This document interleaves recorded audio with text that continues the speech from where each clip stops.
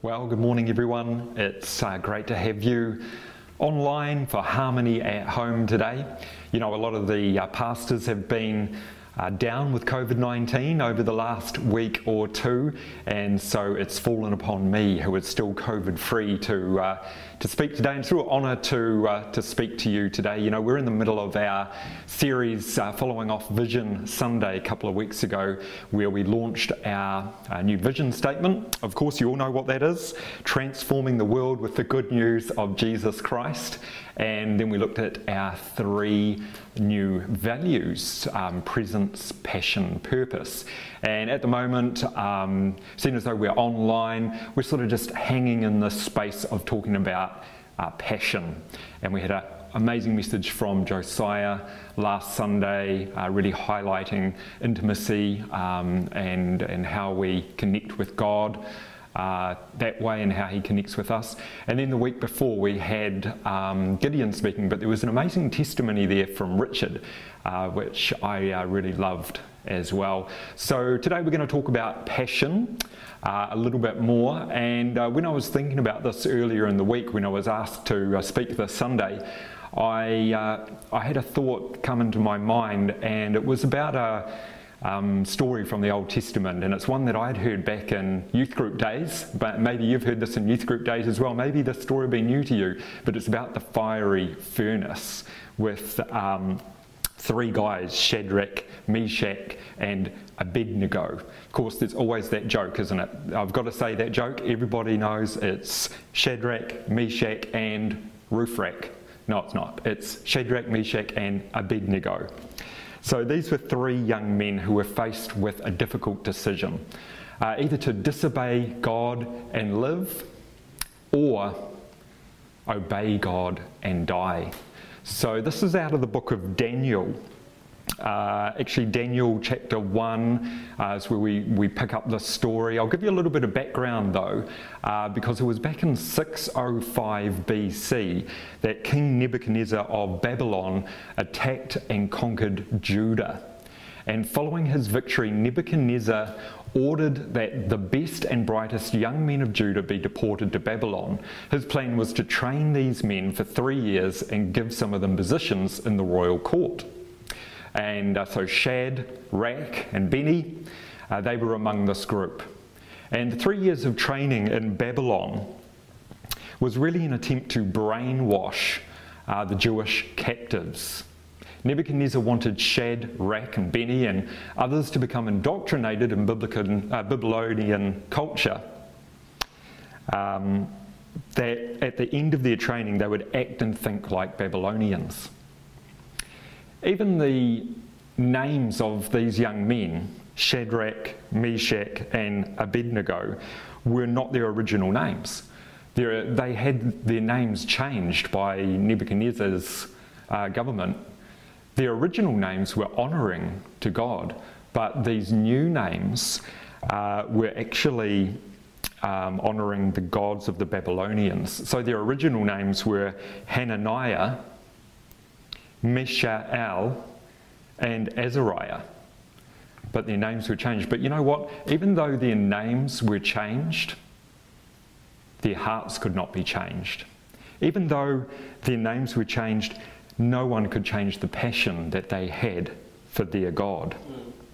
King Nebuchadnezzar, he made an image of gold, and it was 90 feet high and 9 feet wide, and set up on the plain of Dura. The herald loudly proclaimed, "This is what you are commanded to do, O peoples, nations, and men of every language. As soon as you hear the sound of the horn, the flute, the harp, the pipes, and all kinds of music, you must fall down and worship the image of gold that King Nebuchadnezzar has set up. Whoever does not fall down and worship will immediately be thrown into a blazing furnace." So the music sounded and everyone bowed down as they'd been told to, but these three young men stayed standing tall. So Nebuchadnezzar, he hears of this and he goes and he speaks to them. And this is in Daniel 3:15, where he confronts them and he says, "When you hear the music, you need to bow down. And he actually says, it's interesting at the end, then what God will be able to rescue you from my hand? So their faith was going to be tested. A faith that is tested by fire is a faith that can be trusted. It's like refining gold. When pure gold is made, it's put into a fire. The furnace is so hot that the imperfections, the dirt that's on that original piece of gold, it's all melted away, it's all obliterated in the fire, and when it comes out, we've got pure gold. Now, Peter, of course, from the New Testament, Peter was in 1 Peter chapter 4 verse 12, likely writing just before Rome was either burnt, just before or after Rome was burnt, and he says, "Beloved, do not think it strange concerning the fiery trial which is to try you, as though some strange thing has happened to you." And earlier in 1 Peter 1, 6-7, he says, "Now for a little while you have had to suffer grief of all kinds. These have come so your faith, of greater worth than gold, may be proved genuine." So isn't that amazing? Our faith is worth more than gold, even the purified gold through the fires. So here's a question for you. Can your faith handle the fire? Do you have the passion to carry you through? Could your faith handle the trial of an unanswered prayer? Could your faith handle the trial of personal loss? And we heard that powerful testimony that I was mentioning from Richard 2 weeks ago, how he lost everything, but he found one thing that totally changed his life. He found Jesus. Shadrach and Benny were people just like you and me. They were young men who had hopes and dreams of the future. They wanted to live. They didn't want to die, but they were faced with a difficult choice: bow down to an image or be burned alive. What would you do? If I was in their place, I might try to rationalise. I'll bow down just this once, but I won't worship the God, and they won't know. Or I'll worship this one time, and then I'll ask for forgiveness. Or, hey, well, everyone else is doing it, so I might do it. You know, those kind of thoughts are easy. They might come into my mind in that situation. All of it sounds sensible, but it would violate God's commandment, of course, from Exodus 20 verse 3. You shall have no other gods before me. We know what sin is. We know what is right and what is wrong. The problem is, when we rationalise, we can rationalise again. And when we rationalise twice, we can rationalise 3 times. And when we rationalise 3 times, we can keep doing it, and we're living a life of compromise before we know it. So what do we do when our faith is tested by fire? I've got 3 points for you this morning. So first one to jot down: when our faith is tested by fire, we can obey God's commands instead of man's expectations. So Nebuchadnezzar had given Shadrach and Benny important positions in his kingdom, had even given them a second chance to escape the blazing purpose. But pleasing Nebuchadnezzar meant displeasing God. They were determined to obey God and not man. Just this week, my wife, Erin, and I, we were down at the bank talking to the bank manager because we want to maybe get a bigger home and expand a little bit. And so we were sitting down with the bank manager to see, can we get some more money for our mortgage for this next step in our lives. And she went through all the different line items. Now you're spending this much on petrol, you're spending this much on groceries, you're spending this much on whatever. And we got down to a line and she really highlighted this amount of money here that's going out. What's this? And of course, that was our tithing.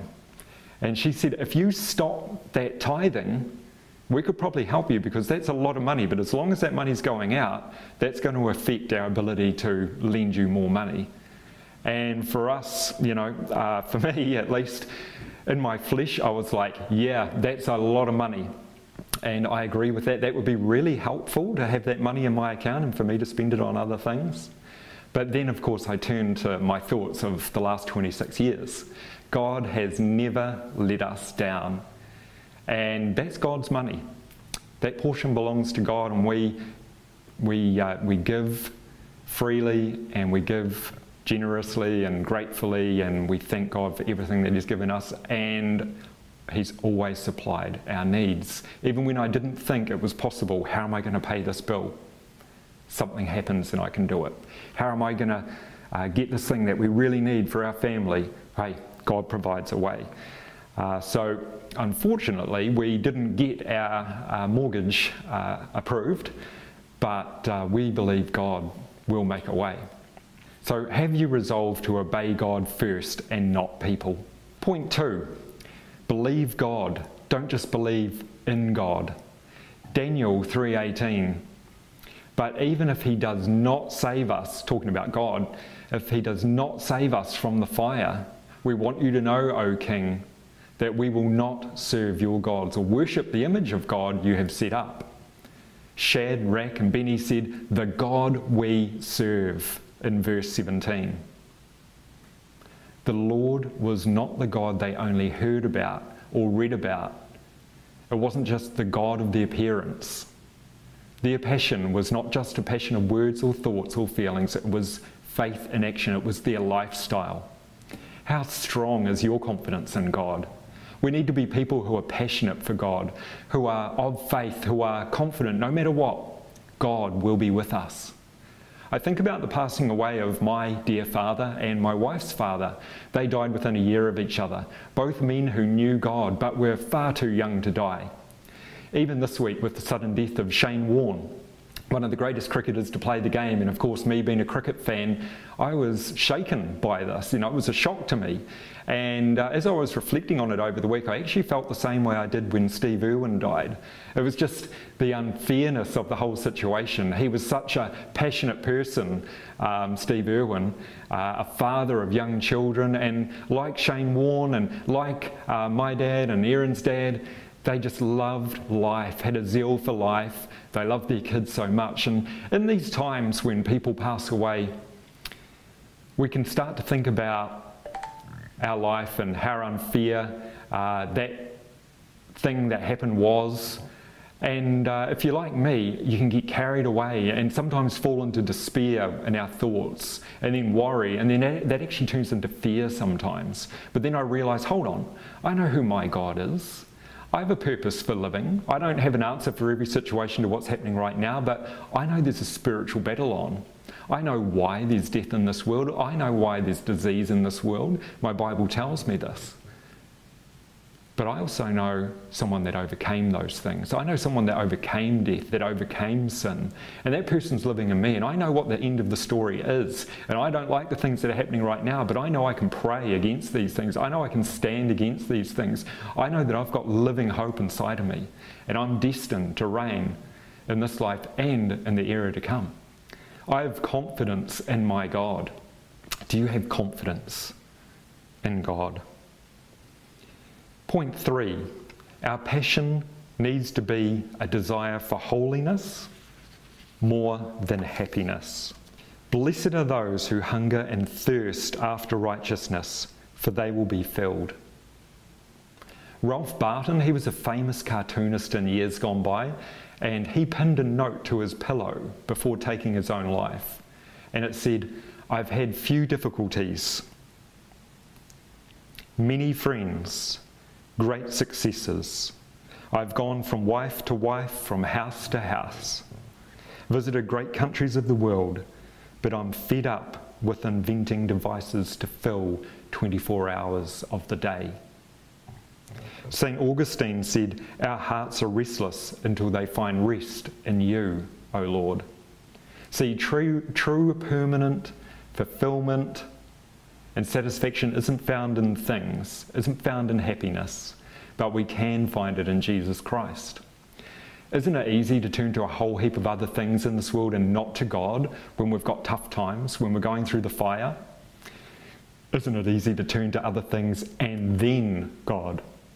For me, I like to eat chocolate, I listen to music, I can deal with these things sometimes by falling asleep, but how many know that eating a ton of chocolate, singing 1,000 songs and sleeping for a week won't fix a crisis of faith?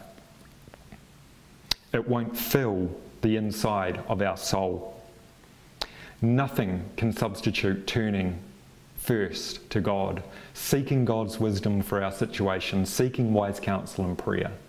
Let me encourage you today, don't let your sin, don't let your weakness, and don't let your hard times separate you from the love of God.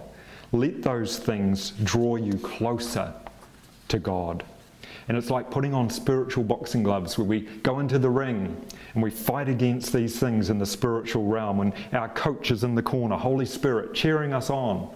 You can do this. And sometimes we get knocked down, but we get up again. Holy Spirit cleans us off and says, you can do this. I believe in you. And through my life, I've never been good enough.